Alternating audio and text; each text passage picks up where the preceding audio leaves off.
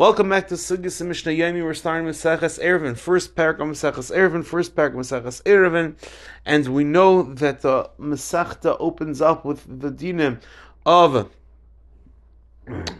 Eiruvin, and specifically with Muvais, that if let's say you have a Mavai, that three sides are closed, one side is open, you need to misaken the fourth side with a lechi or a kaira. And the shala is, what's the gedder of this din? Why do you need the fourth side to have this lechi or a kaira? If you look at the Gemara, actually, Gemara Daf Chesam and Aleph and Eiruvin, it tells us that there are certain circumstances where a mavai doesn't need a lechi or a kaira, and it's sufficient with three sides.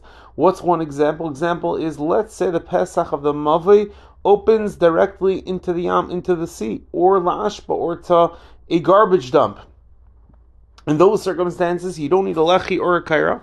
This halacha is gepaskent in Shulchan Aruch, Siman Shin Samach Gimel Sif Chav Tes, that let's say you have a mavai, that one side of it ends up in the sea, or it goes to Ashav Shal Rabim, it does not need anything.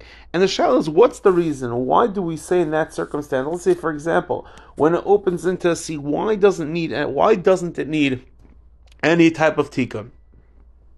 So if you look at Rashi Eiruvin Daf Chesam and Aleph, Masla Ashma, Rashi tells us that the yam is considered to be a mechitza gemura of asara tfachim, meaning that we know there's a din that, let's say, if the ground is on a slope, that it reaches 10 tfachim in a span of 4 ames, that's considered to be talam mislakit, meaning it's such a slope, it's so steep that it goes 10 tvachim within 4 ames. That's considered to be talam mislakit, and that's going to be a mechitza. So therefore, Rashi says specifically in that circumstance, specifically in a circumstance where the fourth side, the yam, is at such a steep angle that we have a talam mislakit, that's the reason why you don't need a lechi or a kaira, because you have a mechitza of tel hamislak. And this is the psak that is found in the Magen Avram, Siman Shin Samach Gimel Sif Kan Lamed, that specifically in that circumstance where there is a Thomas Laket, namely a Mechitza on the fourth side, that's why you don't need a Lachi or a Kaira. However, if you look at the Marit, Shel Shuvas Marit Chil Gal Siman Sadi Dalid, he explains the words of the Magen Mishnah Chashamas Parak Gizayin Alocha Hey, that the Magen Mishnah seems to say that even in a situation where it's not 10 tfachim deep, it's still considered to be stumul lagamri.